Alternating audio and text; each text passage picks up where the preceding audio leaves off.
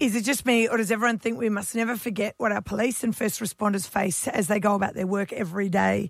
More details have come out about the brutal slaying of two young police constables at a property west of Brisbane on Monday.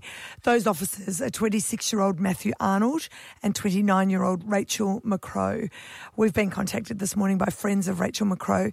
Her mother, Judy, lives at Wieambilla, and they were expecting Rachel home for an early Christmas this weekend because Rachel was rostered to work on Christmas Day. Matthew Arnold is a triplet, and his family were expecting him home yesterday for Christmas holidays.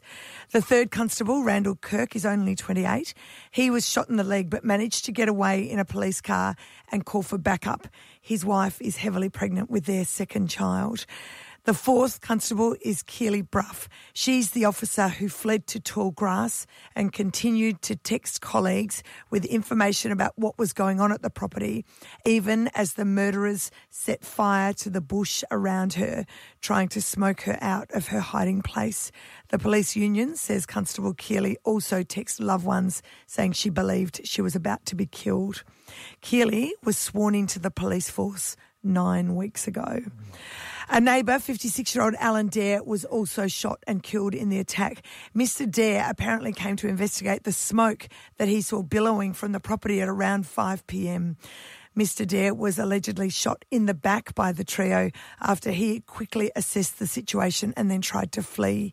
Mr Dare and his wife Kerry should have celebrated their 26th wedding anniversary yesterday.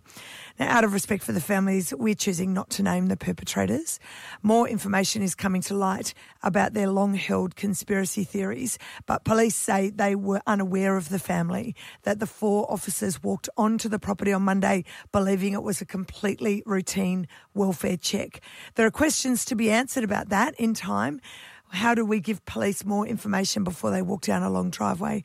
But for everyone who has to put on a uniform and go back to work today, we are thinking of you. We know that every day is difficult in the pursuit of justice in Queensland, and we thank you for your service.